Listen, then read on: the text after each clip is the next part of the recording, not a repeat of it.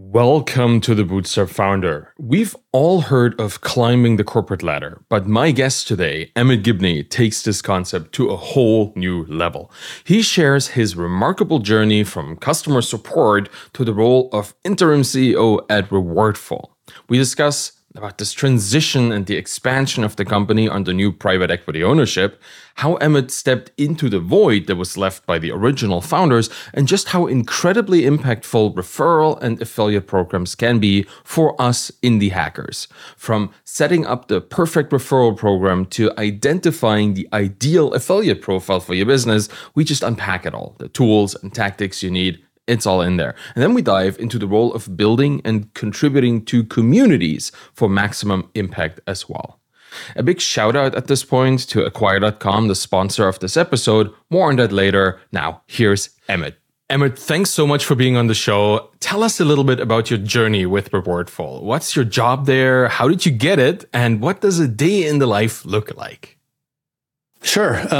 So my journey with Rewardful actually goes back to before I actually started technically working for Rewardful. So I've been working for Rewardful since I want to say March of 2022, I think. So maybe a little bit more than a year and a half. But before that, so back in I hate to pull up the P word, but back around the pandemic times, I had been working for a travel company here in Dublin, and I'd been working there for a few years, and then the pandemic hits, and like the absolute worst industry to be in when the pandemic hit, and so the company went from like 120 people to 10 in a couple of weeks, kind of thing, right? And I was one of the people who got laid off. So, trying to figure out like, what am I going to do? And hiring just like, ground to a halt. I kind of, in a way, I was like, I'm just going to take it easy, do a little bit of like coding and, brush up my Ruby on Rails skills. And it was actually like, I know this wasn't the case for a lot of people, and maybe people don't want to hear this, but that first sort of part of the pandemic was actually a very nice time for me, because, it was kind of stress-free, no work. And we were having a kid coming, a few months later. And so it was sort of a last hurrah of freedom before parenthood began. I had known the guys who founded Rewardful for a number of years, maybe close to 10 years at that point in time, and reached out to Kyle and Brady, who were Kyle Fox and Brady Cassidy. They're the founders of Rewardful, and just said like, "Hey, like, do you need help with anything? I'm unemployed and have some spare time." And they're like, "Yeah, like we're just drowning on support. Can you come and help us with support?" And so I just hopped into Intercom and helped them out with support and, helping people figure out how to get the affiliate tracking installed, and did that with them for a few months. And then our kid arrived, and I said, okay, I'm just going to focus on helping out at home for the next little bit when now that the kids arrived. And then I got a job shortly thereafter, because, you need to have an income if you've got a kid. And so I worked a real sort of classic corporate job for another kind of year and a bit, and did not enjoy my time there. But it was like, for personal reasons, we needed to like get a mortgage and needed to have, a kind of a stable job. Once that was settled, then I reached back out to Kyle and Brady and said, hey, like, I'd love to work with you guys on a permanent basis. And my background professionally was in sort of product management and a bit of like content marketing and things like that. Anyways, reached out to the guys, and they said, yeah, sure. Like, we've got a spot for you, and went and joined them in March of 2022. And for the first, call it 8 or 9 months that I was there, was primarily working in kind of a marketing capacity. And as some background context, Rewardful had been acquired by a private equity company or group called SaaS Group, which is currently the owner of Rewardful. You can go to SaaS.group if you want to learn more about SaaS Group. And if you're interested in selling your SaaS company, you can go check them out.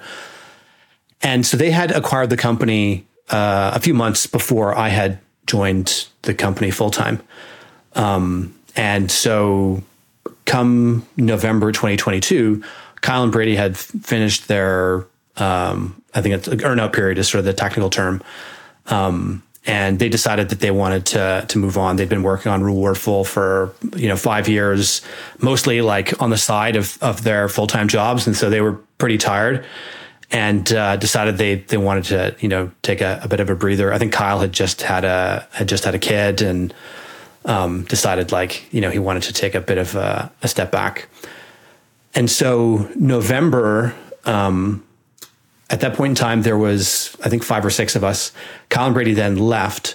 And so our team went from 6 to 4. And the company was growing quite rapidly. So we're within the group, not just within Rewardful, but within the group, trying to figure out okay, what do we do now? We've lost the CTO and the effectively CEO of the company.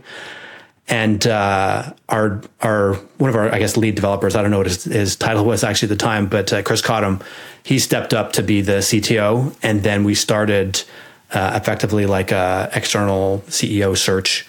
And then I moved up to being head of product, which is sort of a portion of Brady's role. But in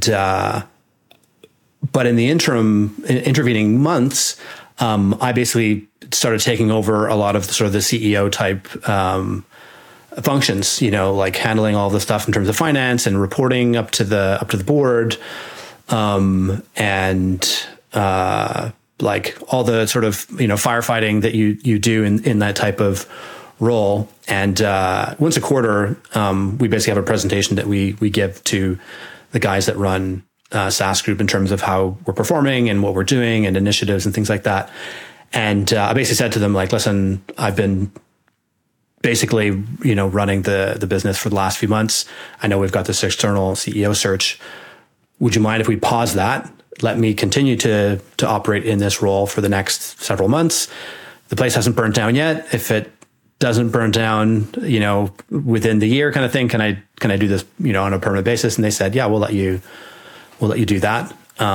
That's where we are now. I'm sort of an interim CEO of the business. My title is technically head of product. But in terms of your question around on a day-to-day basis, what does my day look like? Probably 5% or 10% of my job is actually product related. There's so many other aspects of the business. So today I was reviewing a new template for our data processing agreement. Every now and then we get requests from people who are in Europe who want a data processing agreement. That's sort of a requirement under GDPR when you're working with what we would be technically classed for a lot of our customers as a sub-processor. So, diving into marketing, we're starting to do a lot more content marketing. I used to run a video production company in sort of a past life. So content and particularly video content is something that I'm pretty comfortable in. We're looking to hire new people. So, putting together job specs, occasionally, jumping into product team meetings with the developers and our CTO, figuring out which features should we be doing next? What should we be building? How should we be building it? A lot of customer calls, demos, and sales calls. And I think it was last Monday or something like that. I had 8 customer demos in one day. So that was a very busy day. So there's a lot of that. Almost every day, there's at least one sort of customer demo that I'll be doing. And a lot of sort of firefighting, the little things that come up that you need to address. So it's a very varied role. It's kind of the way I like it. I'm more of a generalist. I like breadth as opposed to depth. And then, the guys that run SaaS Group, they run 14 or 15 other companies. And as a result, they kind of leave us at it as long as things are, going well. They give us enough rope to hang ourselves with, and so far we haven't. So yeah, that's a little bit of sort of my journey and what I'm doing at Rewardful, and what my sort of day to day looks like. Wow, thank you for sharing all of this. That's a wonderful and very rare example of just growing into the role of CEO in a business. It just feels like usually, like if you have an external one, they come in and they take over, and it's kind of a top-down approach.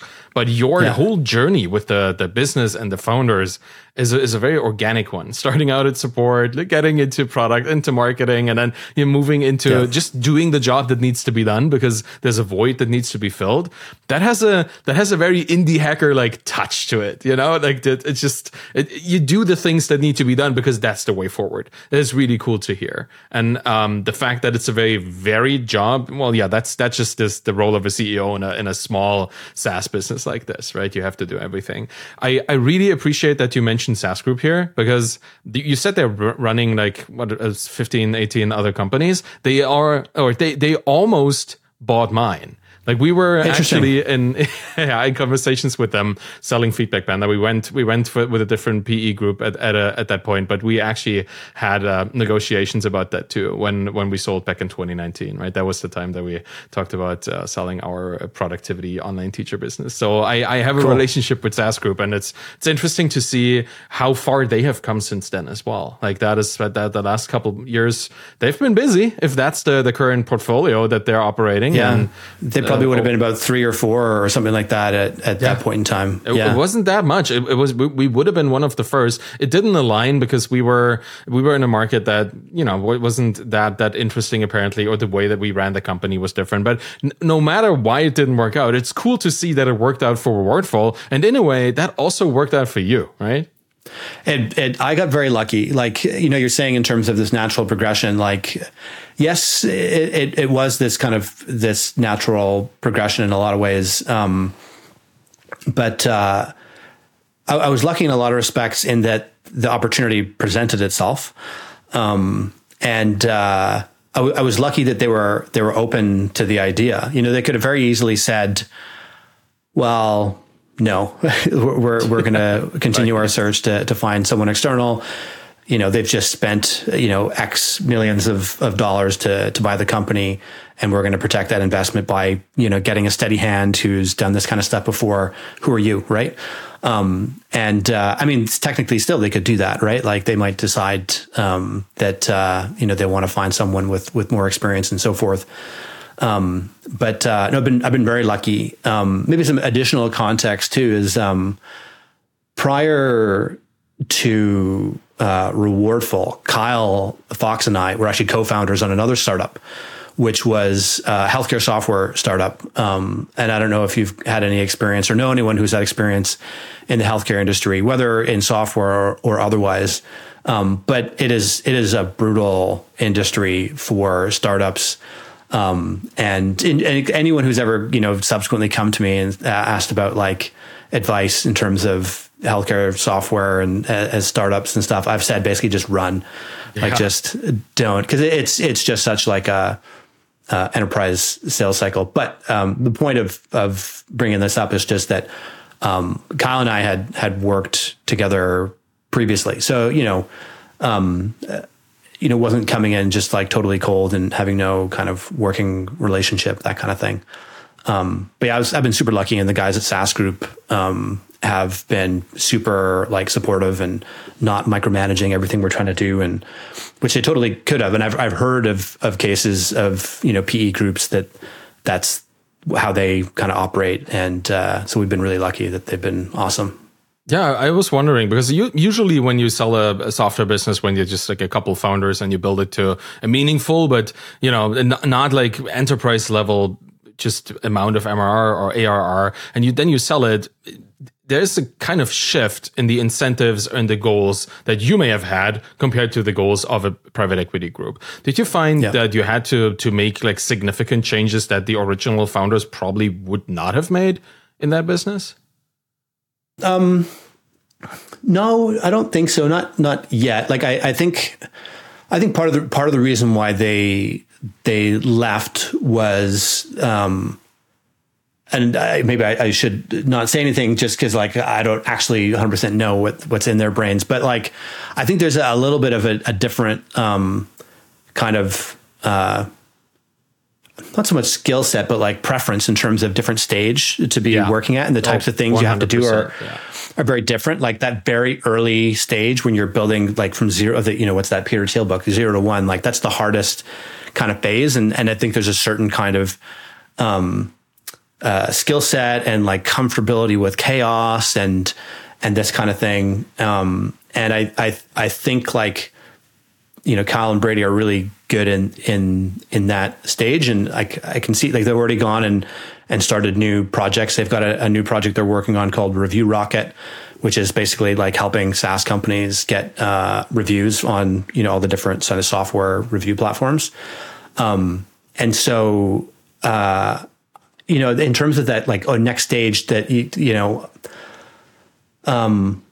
we certainly haven't done anything where it was like, oh, we wouldn't have done that, or like, the team has grown a bit. Like, we've added 3 people, which is not a huge amount of people, but when you go from 4 to 3, you've almost doubled the size of your team. Right. And, we're doing a lot more hiring. That's a big one. Like things really change in terms of the dynamic when you add more people. And then there's other stuff that comes in that it's not so much about the stage that Rewardful is and the stage that Rewardful is going to, but a lot of it is actually about the stage that SaaS Group is in and the stage they're going into. We've gone from 4 people to 3 people, which is, whatever, but SaaS Group in September, we had like a all portfolio get together in Lisbon. And there was 100-ish people that came, maybe 120 were in the total group. And now I think we're at like 220 or 30 or maybe 50, I don't know, right? And so we're meeting again in September, this time in Barcelona. And they're bringing 200 people from all around the world.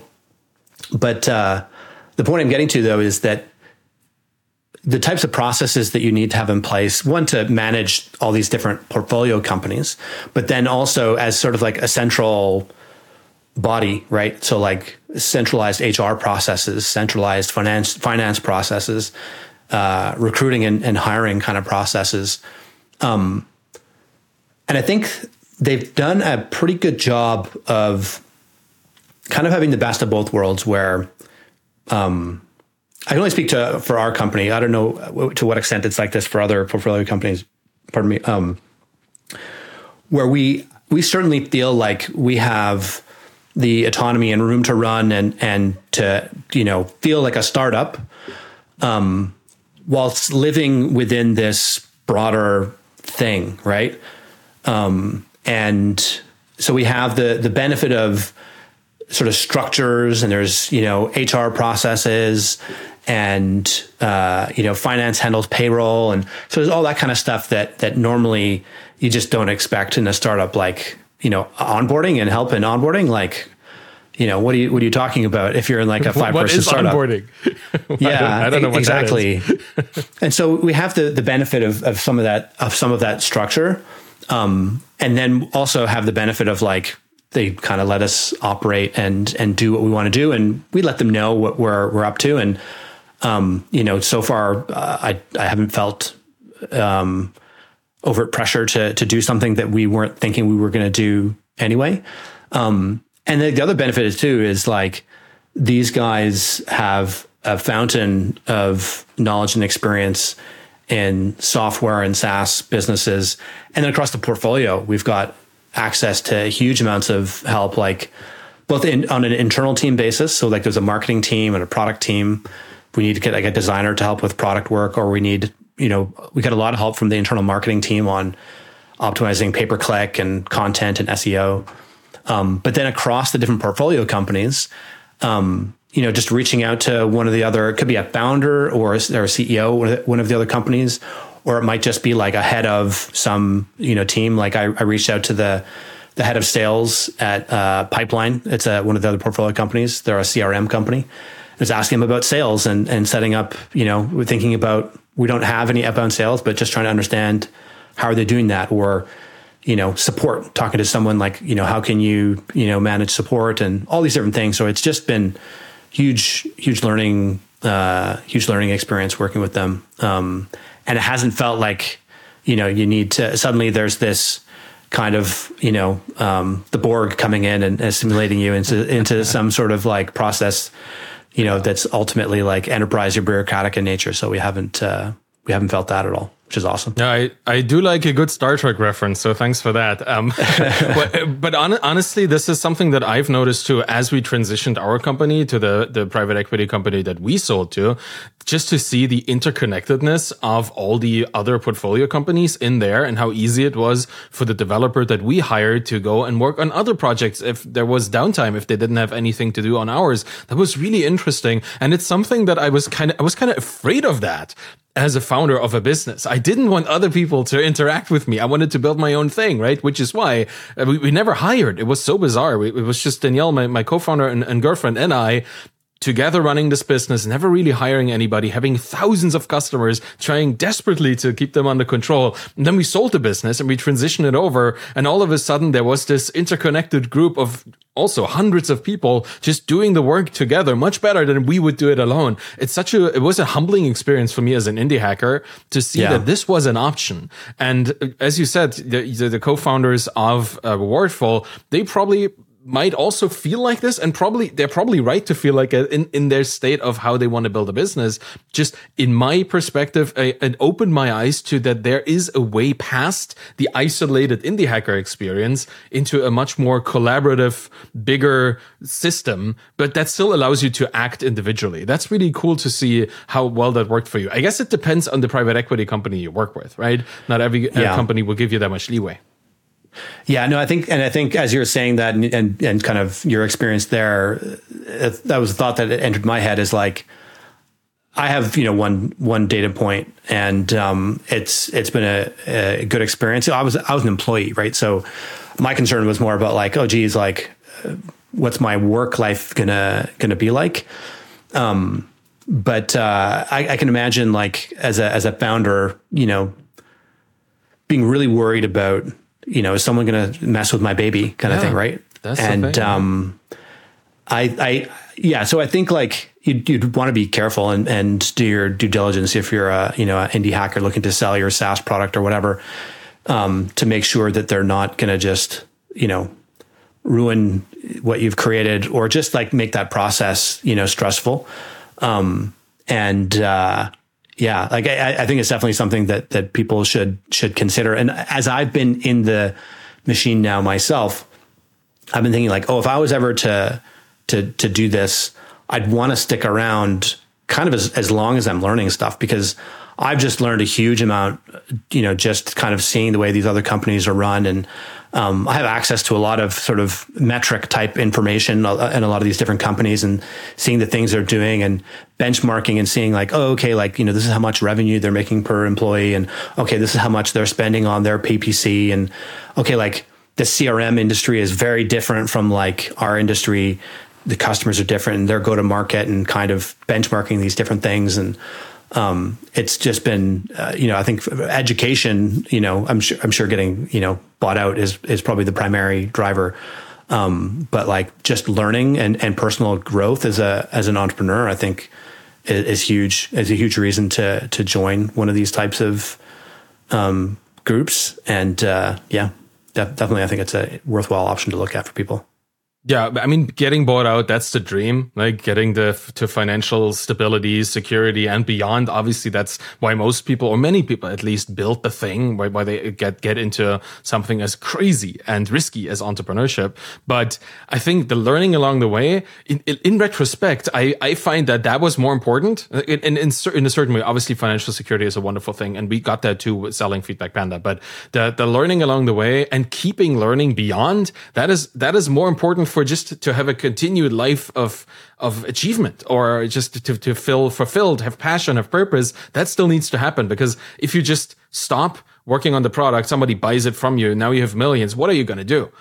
You're not going to sit on the beach, right? That is the illusion of entrepreneurship, is that you're going to retract completely from life and just sip daiquiris every day. That's not going to happen. You still need to, you have this passion. You can actually mobilize this passion. You want to keep mobilizing that passion. So it's really cool to see that you're getting this without the existential risk of having somebody destroy your baby. That's really cool. Like, for you, this is a great situation. And one thing that you said earlier that I find almost hilariously fitting is that you got referred into your spot for a company that does referral marketing or helps other people with referral systems. For you to be constantly referred into a job is really, really fitting. I would like to talk about referrals a little bit, because from what I understand, your target market is indie hackers, people like us, people like me, people who are building businesses.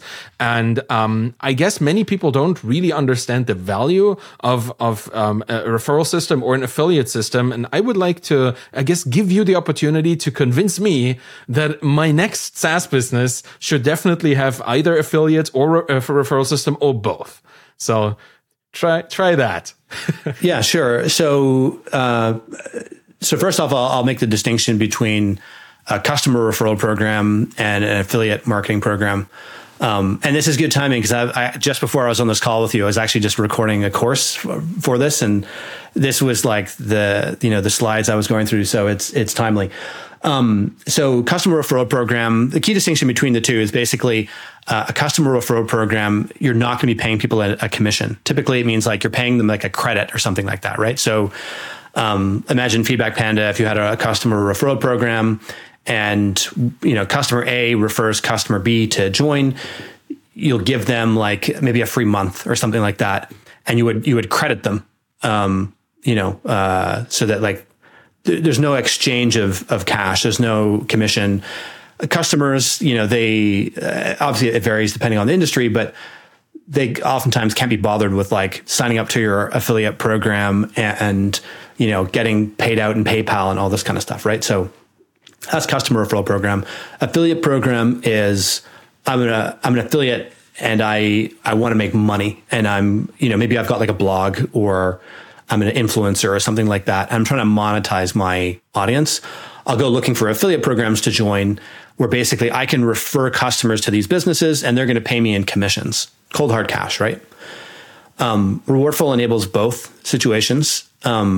Customer referral programs is a little bit more complex in terms of the installation and sort of building of it, because there's more interaction in terms of doing a credit within Stripe's API and this kind of stuff, right? Affiliate programs is much easier to set up within Rewardful and whoever you're going with. And so in terms of why you'd want to use either of these, word of mouth marketing is a very effective way, maybe the most effective way of getting customers. Anecdotally, even beside our affiliate program, a huge amount of customers that Rewardful gets is people just talking about us on Twitter. Someone asks like, I want to set up a affiliate program. Who should I use? And someone chimes in and says, check out Rewardful. And so just word of mouth is very powerful. And so if you can incentivize people to refer customers to you, that's a great model, right? You're rewarding your existing customers for bringing in new customers. The new customers know that if this person is an existing customer, well, they're not going to refer me to something that they don't want to use. And so that social proof, that speaks volumes, right? And then in terms of affiliate programs, they work a little bit differently. The principles are the same in terms of word of mouth is valuable. But, probably people might be a little bit more guarded when an affiliate says, check out this product. Everyone knows, influencers now, like, hashtag ad or whatever they've, if they're doing an Instagram post or, tweet or whatever. But it might not be as impactful in terms of, people might be a little bit more skeptical if an influencer is recommending something. But you understand this, you're the Twitter audience guy and building a relationship, that an influencer or anyone with an audience, they have social capital with that audience, and they can drive commercial behavior, right? Recommend some sort of product if it's a fit in terms of whatever their expertise is, right? Like if you were to become an affiliate for Typefully, that's a customer of ours. They've got an affiliate program, and you were to recommend, this is a Twitter tool. It's a perfect fit in terms of your audience. That would probably perform quite well, and you'd probably make some decent money off of it. And Typefully gets customers that are within their ideal customer profile and so forth, right? So it's a good fit in that perspective. In terms of some numbers that might be interesting, it varies greatly, obviously, from business to business, industry to industry. But typically what we'll see is for a business that is up and running and generating revenues already, typically you'll see anywhere from 5 to 15% added to your MRR. In some cases it could be higher, and then obviously in some cases it doesn't work for some businesses, or they don't make it work because they don't put in the effort to run the program. And so if you're already up and running, it's just a great channel to add to your marketing mix. And it's just like leaving money on the table by not, operating an affiliate program. Obviously, there's a bit of work to do. And we can talk about that in a bit in terms of best practice and how to make it worth your while. But it really is just like a great channel to add. There's also another factor to take into consideration is launching a SaaS or launching any kind of business, right? You've operated in the course world and info product world, and that's an industry where we have a lot of customers in that space as well. That's a space where a launch really works quite well, right? Like building a hype to something and then releasing it at launch, and then either you remove whatever the sort of promotion is, or you remove it from the market. That's a common thing.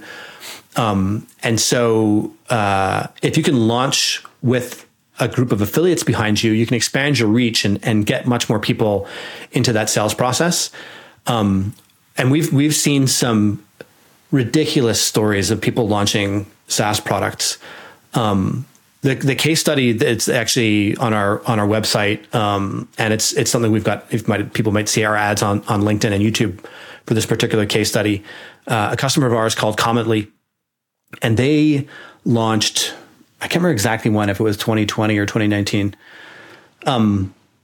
But they launched, and within their first week, they hit $54,000 in MRR, and that was with one or two affiliates that were kind of perfectly placed within their market.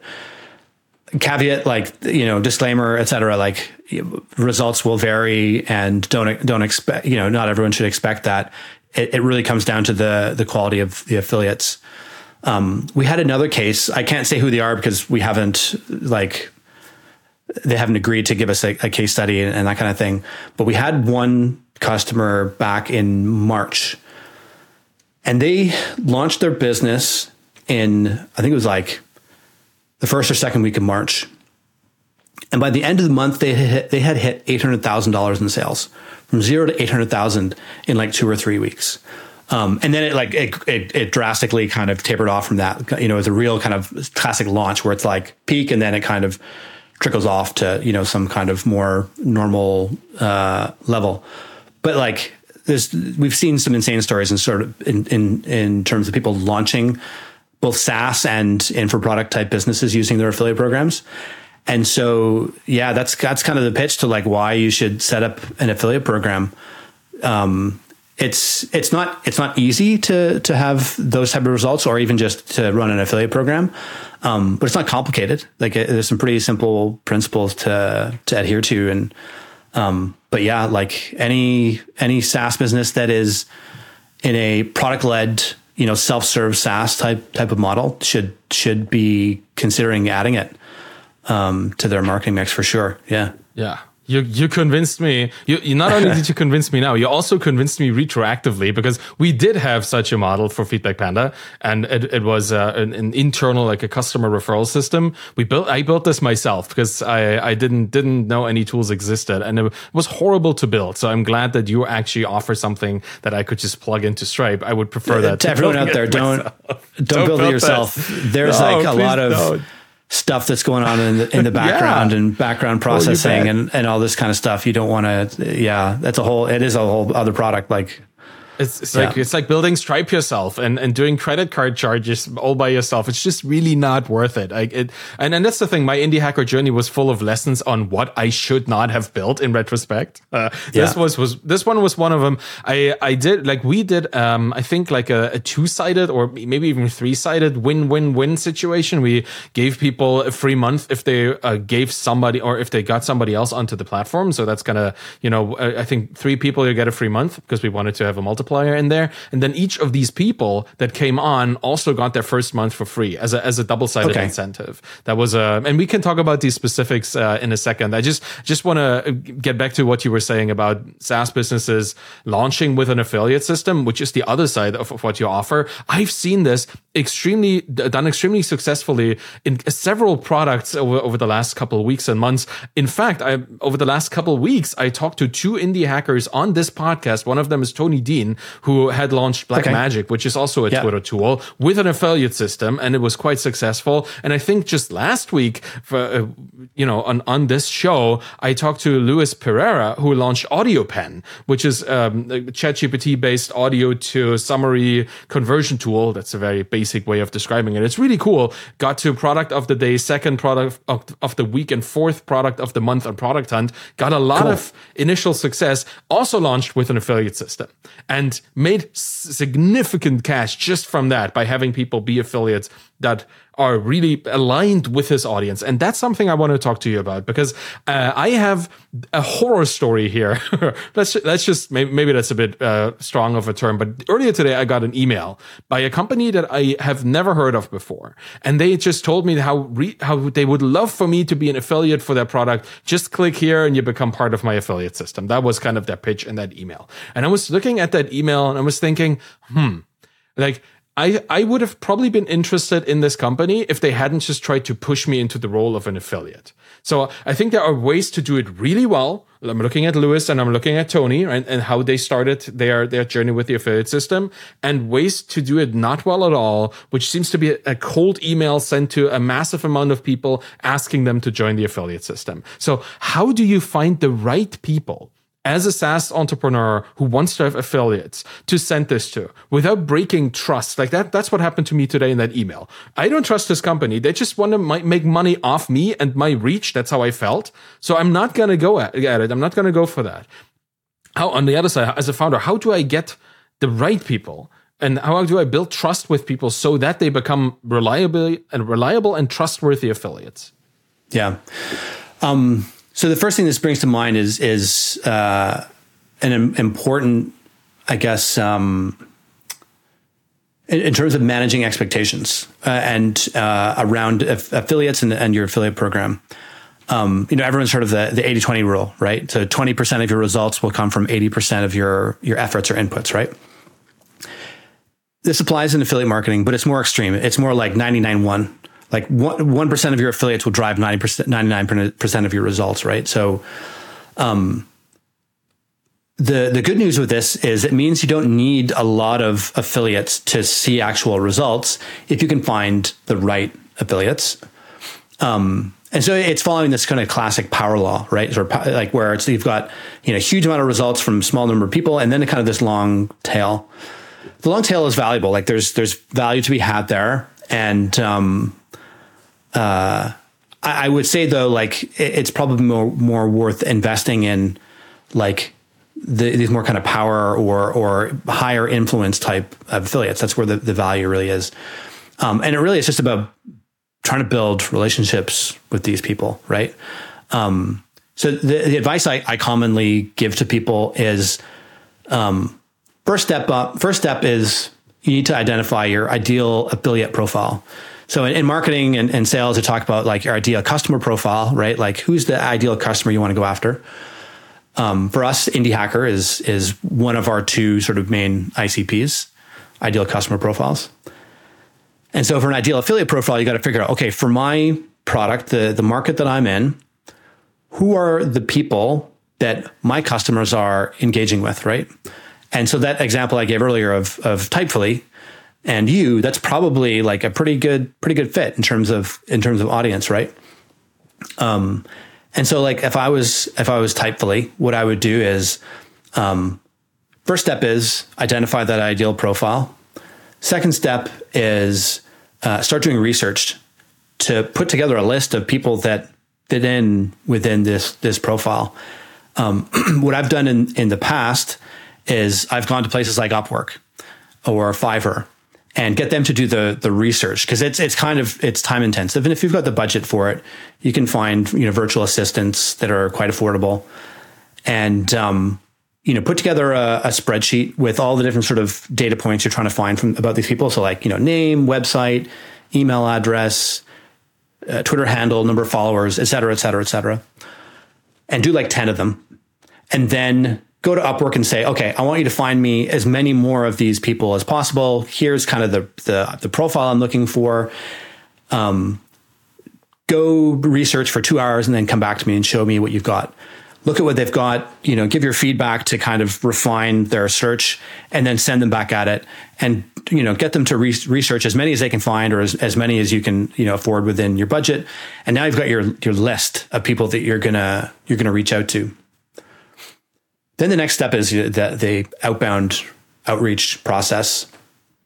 And this is where you want to be really careful. Like you don't want, even if you are doing cold email, there's a way to do cold email that feels better and less greasy than other ways, right?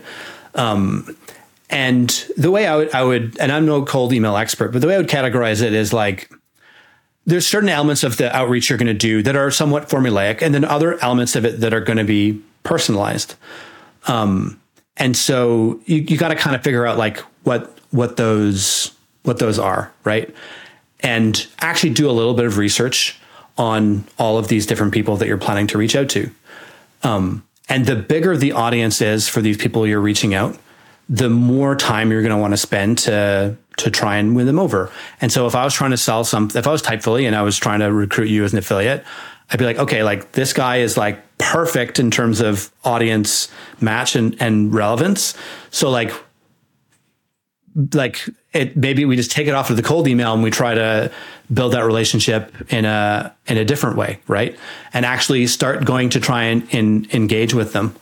Follow them on Twitter and start like, your courses talk about like how to build these relationships with people, right?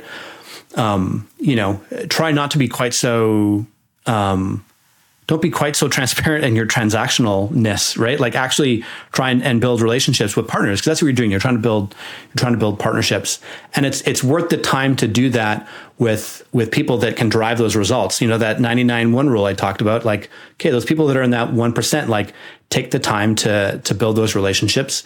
Look at it as more of like a partnership as opposed to just this very transactional affiliate type relationship.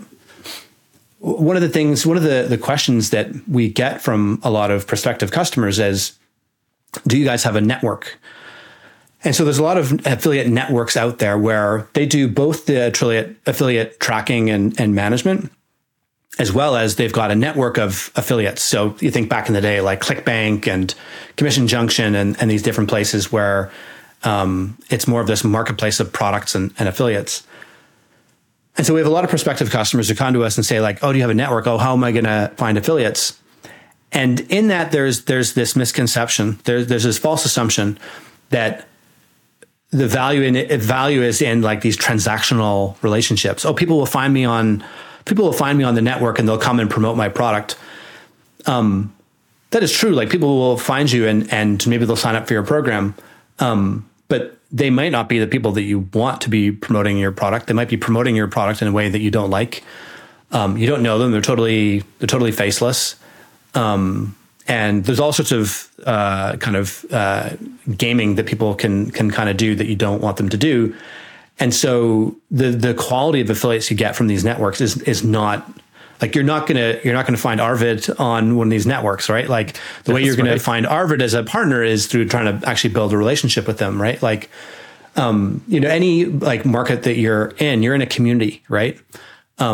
I come back to this kind of analogy in my head over and over and over again when it comes to business. It's like in sports. And for people who've played competitive sports, they'll get this. Where, if you're in a sport you're competing in, even though you got all your opponents there that are in this community, you're all part of the same community. You go to the same tournaments or the same leagues or whatever, and you see each other day in, day out, and you become friends with these people, even though they're your competitors. A market is quite similar. All the people that are operating in this market, it's the same sort of thing. It's a community, and the people who are very transactional and are just coming into a market because they want to make money, the people who've been in that community forever and are kind of the mainstays and the sort of staid members of the community, they'll sniff these people out and just like in a heartbeat. And they'll just be like, okay, like I'm going to stay away from those people because like they're not good actors within this space. And so this email you got, it gave you that feeling of like, oh, here's an interloper, this person's a blow-in. They're not part of my community. Otherwise, like they wouldn't have engaged with me in this way. And you can kind of sniff that out. And so if you're just going to be really transactional and just like spam a bunch of people and not put any research into who they are and in your outreach, they're going to smell that out, right? And so at least make the effort to try and make them feel like, you're worth my time. That's the way that I would go and try and the way I would think about it, position it in your mind that I'm trying to build relationships with people. For those really kind of, more high influence type of partners. And then there's other kind of more passive ways that you can get just sort of the generic people coming and joining your program. Yeah. Thanks. That makes a lot of sense. I think the focus on being more relational than transactional, even though it is about transactions in the end, like an affiliate is a sale of a thing, right? That is in itself a transaction, but how it comes to be, that is relational. And I think that making that differentiation is core, at the core of building these kind of long-term sales relationships in the end. It's funny. Like you want transactions and you have to be the least possible transactional to get there. It's just an interesting observation. And the community-centric approach is also something that I've personally felt. But in the Twitter course space, for example, like you mentioned the course that I have, I compete with a lot of people who talk about building audiences on Twitter, but we all know each other. And there was a moment when Daniel Vassallo, the guy who has one of the biggest Twitter courses out there, when I was talking to him a lot after recording mine, and I was saying, hey, Daniel, I'm gonna compete with you a little bit on this. I hope you don't mind. And I said that in a Twitter DM because we are connected and we talk all the time. And he said, hey, I said what I want to say. Now you say what you want to say. And now we are both affiliates of each other on Gumroad. Like he recommends mine, I recommend his. In my course materials, I list like 3 or 4 different Twitter courses by other people because I know they list mine. Because we all know that in this space, the more we can combine our knowledge, the better it will be for the person taking it in. It's a very community-centric approach. And just trying to transact in there, that would not fly. So the perfect description of that space. Yeah, that's very common in the info product space to have kind of this a much less sort of combative or competitive type of environment. Obviously, if you're looking for like a social media management tool, you only need one, so there's not that same kind of opportunity. But I was talking to our mutual friend Andrew McIntosh last week. And the analogy I gave to him around this idea was like a nightclub district. And there's some markets where it's like a nightclub district where you don't want to go to the bar that has no other bars around it. You want to go to the nightclub district, and you go to a bar there and you spend an hour, and then you go to the next bar, and people bar hop. Info products are very much like that, right? Where like you've said one thing, and then Danny said another thing, and Justin Jackson says another thing, or whatever, right? And just because you take one course doesn't mean it doesn't preclude you from taking another course, because they have different perspectives on things and different things that you can learn. So you see a lot of people in the info product space that they'll promote each other's, at face value, looks like directly competing products, but they'll promote each other. Yeah, interesting point though. I think you just pointed out effectively that people who have a one-time sale have no problem having somebody else have a one-time sale. But the moment you move into a recurring revenue system where you need customer retention, you are less interested in giving the alternative product or even the information about the alternative product to your customers. Yeah. So as you have a lot of indie hackers as a customer, does that raise any special challenges around that particular kind of behavior as well? No, nothing that comes to mind. The only sort of, I guess, downside I've ever really encountered, if you want to call it's a double-edged sword in dealing with the indie hacker community, is they're incredibly vocal, right? Mm-hmm. And so when they like you, they're incredibly vocal, and we get lots, like I said at the top of the call, we get a lot of word of mouth. And that's hugely beneficial for us. I would say it's a difficult one to actually do attribution to, but I'm fairly confident it is probably, our largest, or at least one of our largest sources of customers. The other side of that sword is when things go wrong or people are frustrated and they take to Twitter. Then you deal with the wrath of that on the other side, where we had a thing recently about affiliate fraud, and basically what people were doing was using affiliate programs to bid on brand terms on Google. And this is one of those things to this idea of getting high quality affiliates versus kind of transactional affiliates. And this is something a transactional affiliate is going to do. They don't care about you; they just want to make money. And a way to do that is to bid on their brand terms, right? And so let's say like Feedback Panda, you would imagine if you Google Feedback Panda, that's the first result in Google. You're going to have the number one result for your brand term. And so why would you bid on your own brand term? You're already at the top of Google. And so an affiliate will come in and they'll join your affiliate program and then bid on your brand term, and they rank above your organic result, and people will sign up through that. And so they're then getting a cut. They're getting like 20 or 30%, depending on what your commission rate is, of all those sales. And the math tends to work because it's cheap to bid on those brand terms because nobody else is bidding on those brand terms.